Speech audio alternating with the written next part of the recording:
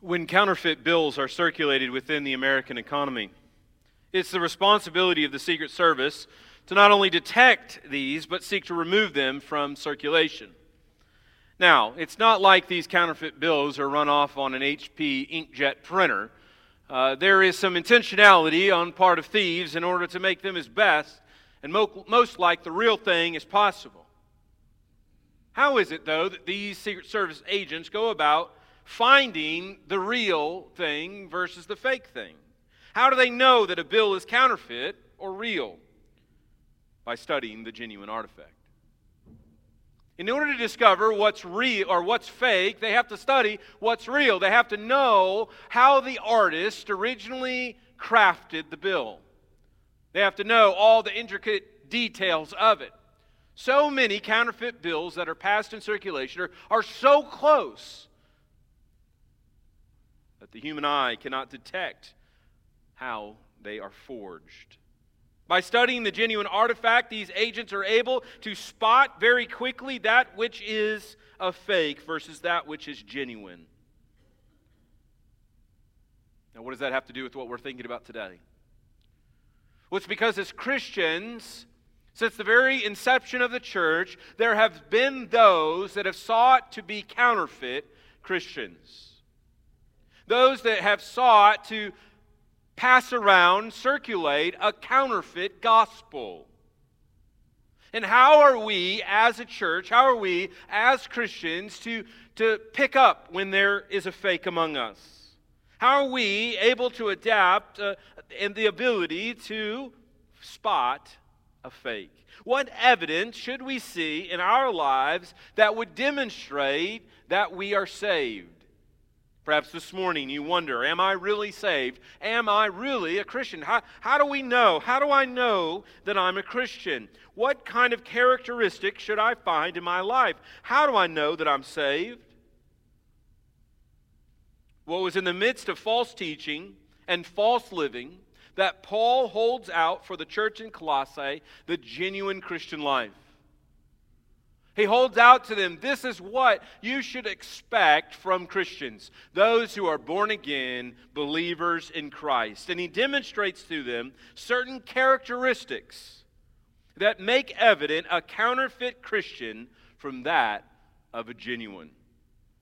This passage we're studying this morning serves as a summary and transition for the whole letter. We could summarize the whole book of Colossians in this way: walk in the Lord. Walk in the lordship of Jesus Christ.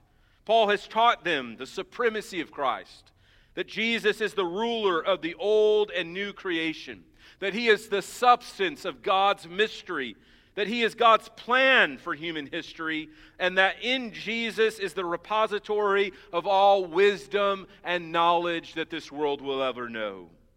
Paul's reminded them that they have been recipients, they have received this great message of reconciliation between God and man, and that they have trusted in Christ and in Him alone. And so, in light of this great and grand revelation that Jesus is the Lord, Paul exhorts them to live in light of the doctrine of Christ. That the Christian life is not a static position, but a progressive growth into the likeness of Jesus Christ. That Jesus saves us that we might be conformed to His image. And Paul is calling the church in Colossae to live in light of the gospel of Jesus Christ. And so this week, we're going to consider together what it means to follow Jesus. What does it look like to stick close to Jesus? And then next week and the week after, we're going to consider what it doesn't look like. And how you and I might be tempted to give ourselves to other means to generate spiritual growth in our life. And then return back in chapters 3 and 4 to the theme of what does it look like to follow Jesus? What behavior should we see change? What transformation should we expect in someone who has been born again? Well, friend, in light of that, I invite you to turn to Colossians chapter 2. It's found on page 984 Colossians chapter 2 and verse 6 and 7. Considering just these two transitional verses this morning. Paul writes, "Therefore, as you received Christ Jesus the Lord, so walk in Him. Rooted and built up in Him, established in the faith, just as you were taught, abounding in thanksgiving." Walk in Him, he says. Walk close to Jesus. Christian living is characterized by their submission to the lordship of Jesus Christ. Simply put, Christians look like Jesus. The word Christian means little Christ. Little Christ. That's what we're to be. Images of Jesus. Reflections of Jesus. A mirror of Jesus. We're not to ask, well, what would Jesus do in this situation? We're to ask, what did Jesus do in this situation? We have an example to follow in Christ. And our lives are to be characterized by our submission to the lordship of Jesus Christ. A number of years ago, Christianity faced a false doctrine. Back in the 1960s and 70s, it had crept into the church. It was this idea that one could have Jesus as Savior, but not as Lord. And thankfully, men like John MacArthur taught that one cannot have Jesus as Savior and not Lord. Men like Billy Graham preached crusades saying, you can't have Jesus as a Savior. You can't say you know Jesus if you don't submit to Jesus. There is no Christian that is saved by the Lord Jesus and doesn't obey Jesus, that doesn't follow Jesus' commands. And so this morning, I want us to consider, what does it look like? What are the characteristics of walking in the Lord, living in the Lord? We're going to see here in this passage, first in verse 6, that the Christian life is characterized by confession. That we are a confessional people. We confess certain doctrinal truths about Jesus of Nazareth. But our life doesn't stop at confession, but rather it leads to conformity. Not only do we confess Jesus is Lord, but we conform our lives to this confession. Our lives are lived in conformity to what our mouth says, that Jesus is Lord, and we submit to this lordship. So first, look here at verse 6, what the Apostle Paul says. He says, "Therefore, as you receive Christ Jesus the Lord, so walk in Him." He begins with the word therefore. And anytime you come across that in your Bible, you ought to ask yourself, why is it therefore? Why is this word there? Well, it's because Paul is summarizing everything that came before him. Everything that we've studied up to this place, and particularly the gospel message that he has, that Jesus Christ is Lord, and you've repented of your sins and trusted in Him. He says, if you're a Christian, therefore, this is how you ought to live. Well, he says as much right here in verse 6, doesn't he? As you received Christ Jesus the Lord. What does Paul mean that they've received Christ Jesus the Lord? Well, he does not mean it in the way that we often use it. Often in contemporary Christianity, we speak of receiving Jesus into our heart. We say, we've received the gospel and we've planted it in our heart. And that's not what the Apostle Paul is talking about here, about receiving Jesus, accepting Jesus. The word receive has the aspect of passing on a spiritual heritage from one person to the next. To receive is to grab hold of. It is the passing down of tradition. That's what the word means, to receive, that they've been handed down a tradition.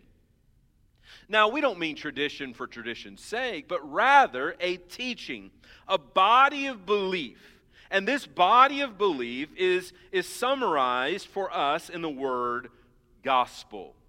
In other words, they've received doctrinal truths about the person and work of Jesus Christ. They have received it. Like a runner passing a baton to the runner after him, so these Christians received that which was handed down to them. They received it from whom? Well, their pastor. Where did their pastor get it from? Well, he got it from the Apostle Paul. Where did the Apostle Paul get it from? Well, he got it from Jesus. Where did Jesus get it from? He got it from his heavenly Father as a mission to come to the earth, to die for sinners. They were handed down propositional truth about the person and work of Jesus. They didn't come up with these truths, these doctrines on their own. It was a tradition handed down from one generation to the next. Therefore, what they received was not a new revelation, but rather one that is once for all delivered to the saints. It is what they've come to know and believe. Now, why does Paul position this letter in this way? Why does he transition in this way? Because you see, he's going to counter the false teachers. You see, if Christianity is merely what you think and believe, it is subject to error, it is subject to confusion. But if it is propositional, it is orthodox, it is the passing down of certain truths from one generation to the next, then it is not contextual to one particular people. It transcends people. It transcends culture. You see, if our doctrine is connected to a particular time and place, then it is subject to corruption. But the Christian doctrine transcends every country and generation and culture that it is confronted in. We believe doctrinal truths that Christians have believed for 2,000 years. We're not the new kids on the block. We stand on the shoulders of giants. And this is an important truth lest we drift into some theological error. This is what the church learned in Thessalonica. And we always thank God constantly for this, that when you receive the Word of God, which you heard from us, you accepted it, not as a word of man, but as what it really is, the Word of God, which is at work in you, believers. It's a passing down from one generation to the next. You see, that's always what it's been. Yes, there has been corruption throughout. Yes, there has been times when the church has corrupted doctrine, when it has got off the main things and the plain things. But you see, what we affirm about Jesus and about the church and about the work of Christ in us is what, if we were to get in a time machine and go speak to Paul there in Rome as he writes to the church in Colossae, then we would hear the same doctrinal truths that we believe and affirm today. That they had received Christ Jesus. But notice here in verse 6 that they had received Christ Jesus the Lord. The focus here is on the reception of the gospel tradition that Jesus Christ is Lord. Now, a lot of times when we think of Christ Jesus, we think, well, either Christ is his first name, his last name, his middle name. We're not really sure. But Jesus is the person that lived in Nazareth. He's a real man. He had blood. He had flesh just like us. He was the eternal Son of God, born of the Virgin Mary, and he was declared to be the Christ. So it's not his last name.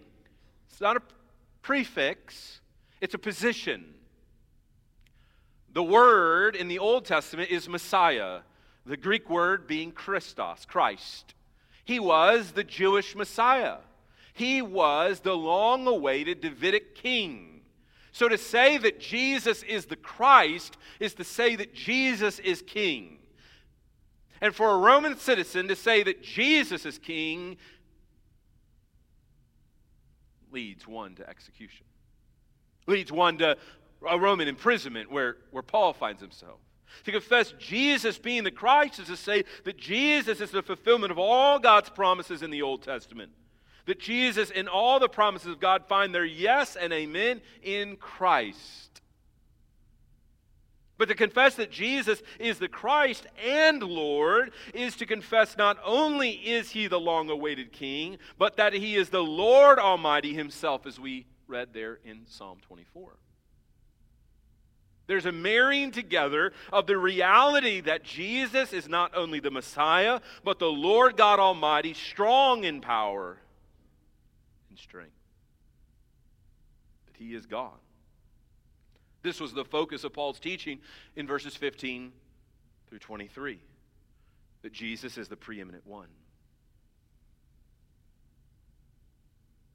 But Paul here paints a picture of one that does not merely give lip service to Jesus.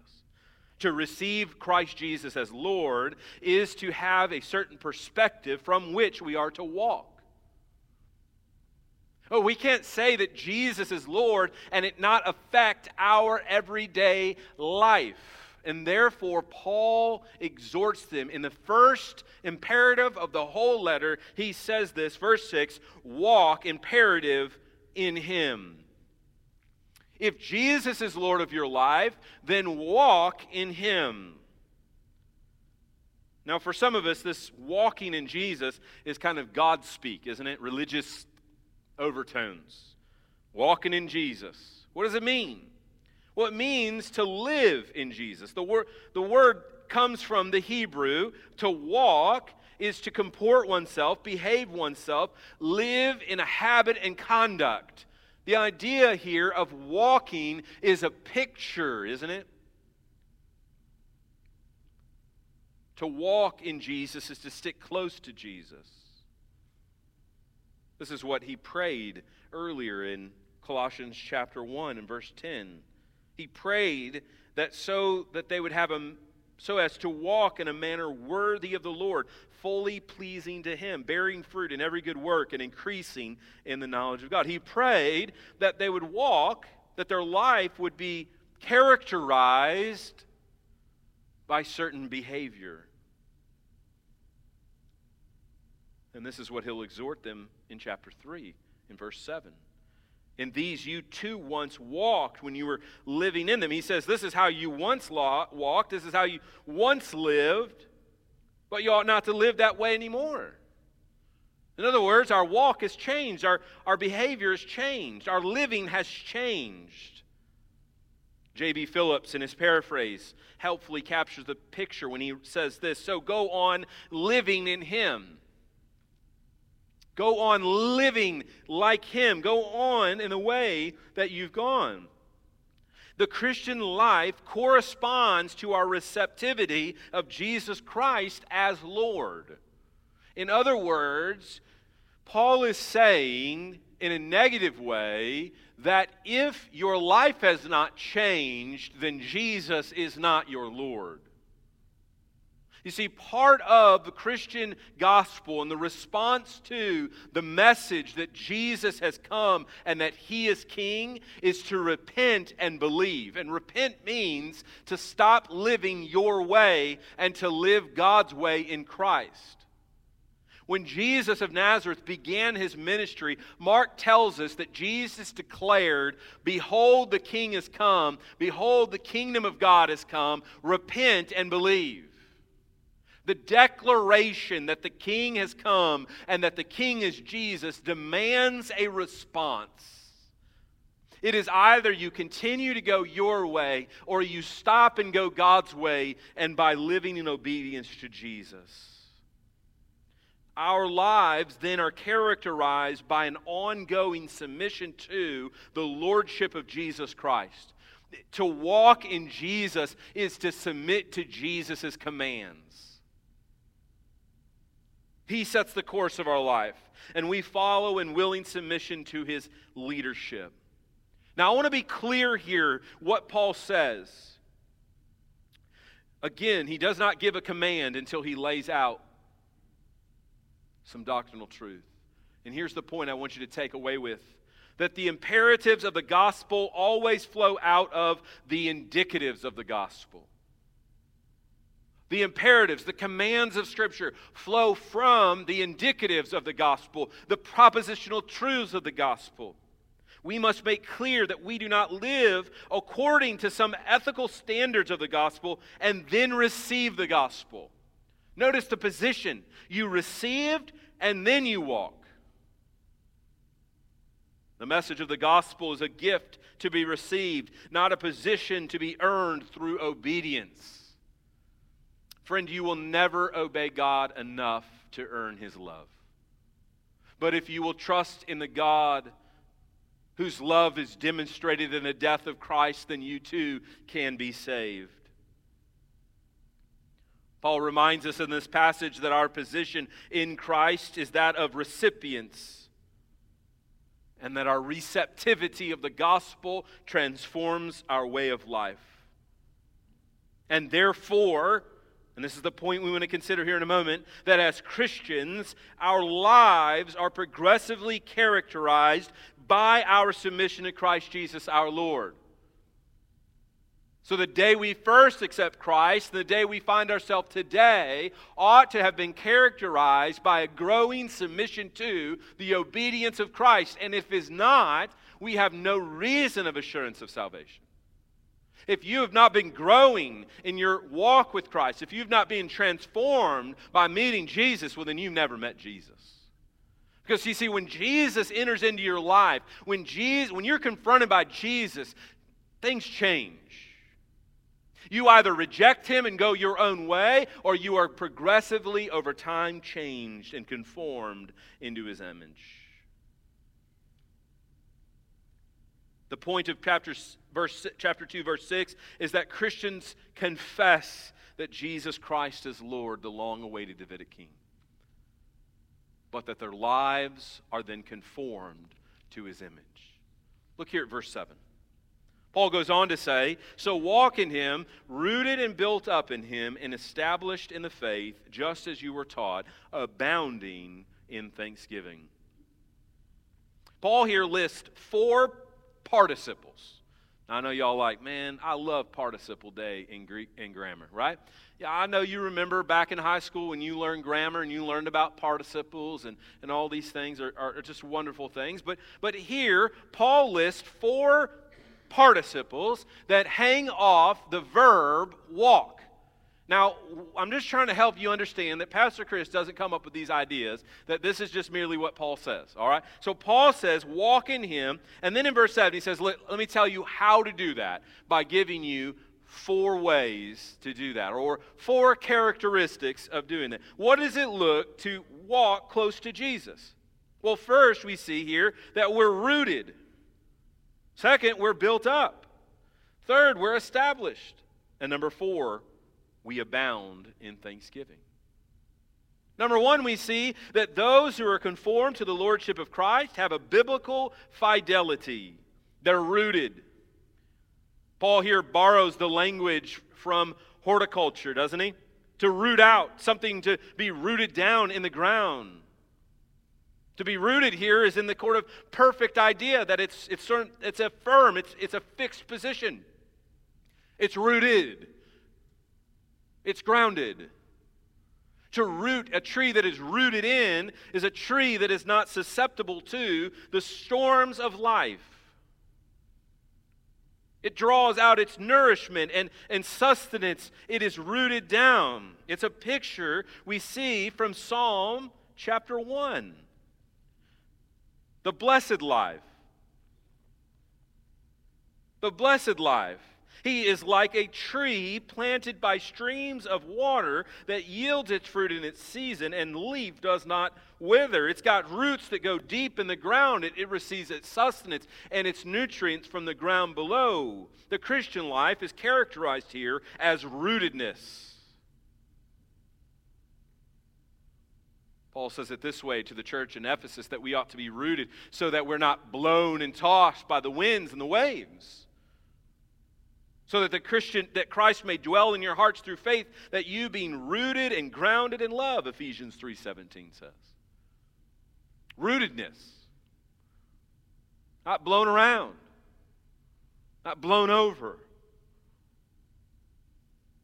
They're not confused nor confounded, but unquestionably rooted in their trust in Christ, biblically faithful. But not only that, he says that you ought to be rooted and built up. Paul loves to mix metaphors. Rooted, built up. He goes from the metaphor of horticulture to the metaphor here of what? Of architecture. From agriculture to architecture. Paul goes from the idea of a root going deep to a skyscraper going high. To be built up means to engage in a process of personal and corporate development. To build up, to educate, to grow. In other words, Christians are characterized by a growing spiritual appetite. Notice what he says, built up where? In Him. Built up in Him. The idea here is that it passively comes upon us. Here Paul focuses not so much on the foundation, but the building off of that foundation. In order for the building to go high, it has to be founded solidly. 1 Peter 2, verse 5 says, you yourselves like living stones are being built up as a spiritual house. A spiritual house. Or Jude chapter 1, verse 20, that you, beloved, building yourselves up in the most holy faith. Building up. Here's the point. Christians grow. Genuine Christians grow. Now, Paul is going to counter a false teaching. A false teaching that tries to give itself other means to spiritual growth, to manufacture it. And Paul's saying, look, if you're a Christian, you're going to grow. You're going to grow in your spiritual appetite. You're going to grow up into Jesus. Rooted and built up in Him. To walk in Christ means that we're rooted, that we're built up, and, look at there, verse 7, and established in the faith. Paul here paints a picture of a solid biblical foundation. The language here shifts from architecture to the courtroom. To be established means to declare. That the idea here is that of commitment, a proclamation. Faith here in this passage is not so much on the individual's faith, but rather in what their faith rests in. Notice what he says, establish in definite article, the faith. The faith. The faith once for all delivered to the saints. In other words, it's not so much that they have a lot of faith, but they're established in, they're founded upon a biblical confession that is true. As the psalmist cries out in Psalm 119, my soul melts away for sorrow, strengthen me according to your word. You might ask, well, how do I grow solid in my biblical foundation? How am I established in the faith? How do I become a part of the establishment of the faith? By knowing the Word. We grow in our firmness in proportion to our knowledge of the Word.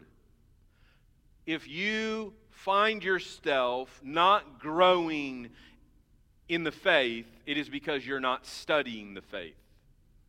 And sometimes we are taken in by false teaching because we don't know the Word. And what we want to commend to you, members, is study the Word. Come early on the Lord's Day and join a Sunday school class. Stay late after church and develop relationships so that you can study the Word together. Come out on Wednesday nights and learn how to read your Bible for yourself and not be dependent upon some teacher on TV to help you understand your Bible, but rather that you can defend the faith once for all that you have the skills, that you have the abilities. You don't need to go to seminary in order to defend the truth. All you need to know is how to read, interpret, and apply God's Word to your life. The Word of God proves that solid foundation for the Christian life. And here's the point, brothers and sisters. We never grow beyond the Word. We'll never grow beyond the Word. If you think there's a time in your Christian life where you're going to shut the Word, well, it's never going to happen. So we ought to continue to grow to know God better in His Word.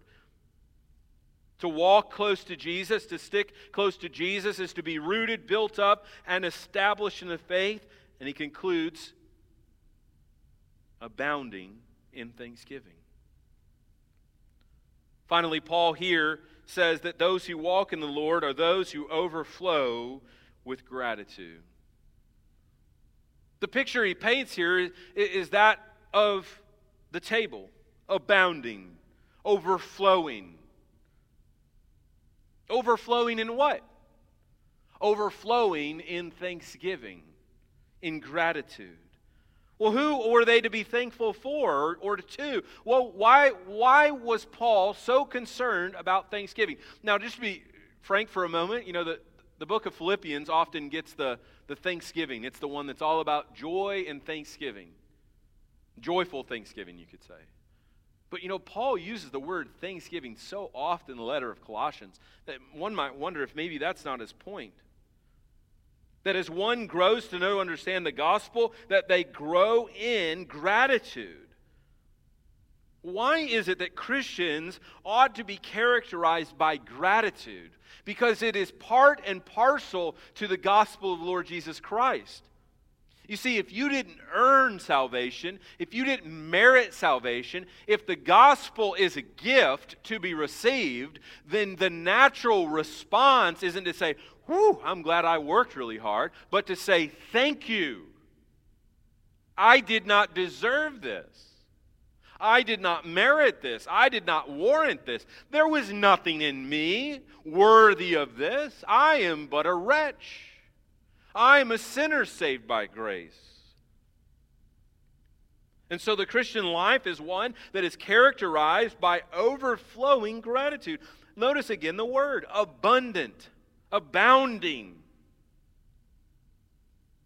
The more you understand the grace of God in Christ, the more thankful you'll be. The more you read the Scriptures and are confronted with your sin, the more grateful you'll be that God would save a sinner such as I.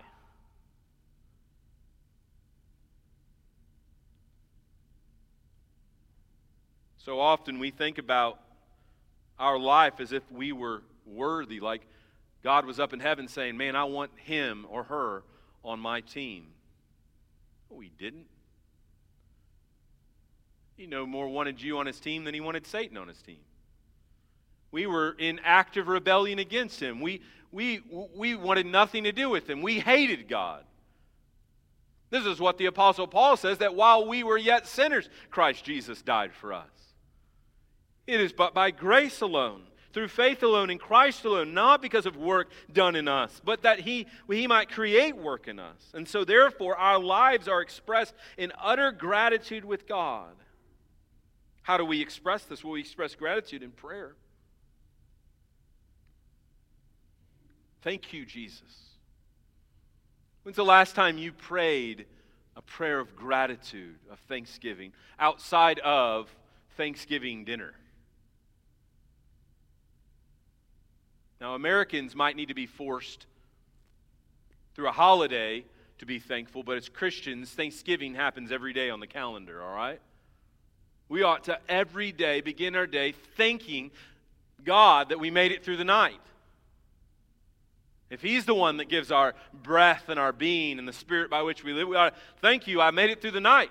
I don't care if you're 9 or 90. We ought to thank God we made it. We got another day to serve Him, another day to worship Him, to give Him glory here on earth.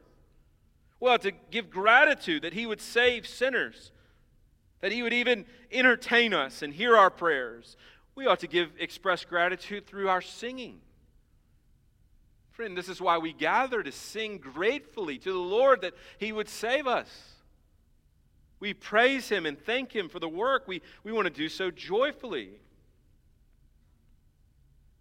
N.T. Wright has a helpful comment here. He says that gratitude to God is to be the main characteristic of God's people. Amen. It is. Sadly for us as Christians, that's not what we're known for. Sometimes we're known more for what we don't believe than what we actually believe. Sometimes we're known more for who we are against than who we're for. N.T. Wright goes on to say that it is a sign that they are indeed living in the new age. That the church that learns to truly worship God is a church growing in full maturity. In other words, a church that is abounding in thanksgiving is a church that is growing in maturity. If the first thing out of your mouth is what you've done this week, then it's going to be hard to be grateful. But if the first word out of your mouth is, but by the grace of God, I did these things. Now we're on the right track. What has God done for you that you can celebrate? What has God done in your life just today, this week, that you could be thankful for? Perhaps it was sin that He withheld you from. Some temptation you wanted to dive into, but by the grace of God. Perhaps it was a word of gossip, backbiting. Perhaps it was some selfish and indulgent desire, but by the grace of God. Perhaps it was an experience of joy in the midst of deep and dark depression. God shined the light just for a glimmer, just for a moment. The clouds passed, the sun came out. It was passing, it was fleeting, but it was just a glimmer of the hope you needed to sustain you for just that moment this week. Could you be grateful to Him for that? Friend, Paul makes so clear that living a life in Christ is one that is characterized in these 4 ways. And I wonder, do these characteristics describe your daily life in Christ? If we were to call up one of your non-Christian friends, one of your neighbors that you chit-chat with all the time, and we asked them, do you see these characteristics evident in your neighbor's life? What would be their testimony of you? Do we expect these of other members of our church? Biblical fidelity? Do we expect that we grow as Christians, that we ought to see a proportional growth in the life of members around us? Should we expect that? Should we expect that we are grounded and established in the faith, or that we have thanksgiving upon our lips? Should we not hold each other accountable to these characteristics in our life together? Christians live lives characterized by their walk with the Lord. To stick close to Jesus means that we look more and more like Jesus every day. You know, every one of us has a walk. I don't mean a walk with the Lord. I mean there are some people here who have notorious walks. Some walk fast and others walk slow. You know who I'm talking about, right? Those persons that walk so fast that it's hard to keep up with them. A number of years ago, when I was working in the trades, I had a foreman. We were plumbing a high school. And I remember we were working, and we had to go to the other side of the campus. And by golly, that little guy, by the time we got over there, he's a short little dude, but by the time we got over there, he was 100 yards in front of us. He just had a walk, man. He could cruise down the street. Some of us walk really fast. It's hard to keep up. And there's some of us that walk like little turtles, don't we? We know them well. We always get stuck behind them in the aisle at Walmart, don't we? It's like, come on, let's go. Let's get your stuff and move on. Let's go. I got things to do. We're known for our walk. How are you known for your Christian walk? How's your life characterized by your walk with Jesus? Do we see biblical fidelity in you?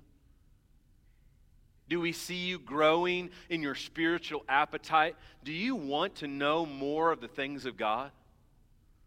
Do we see one who is founded, one who is established, one that's not easily blown around by every wind of doctrine? Do we see one who is grateful for the great things that God has done for them? Brothers and sisters, in this way we walk and stick close to Jesus. Let's pray.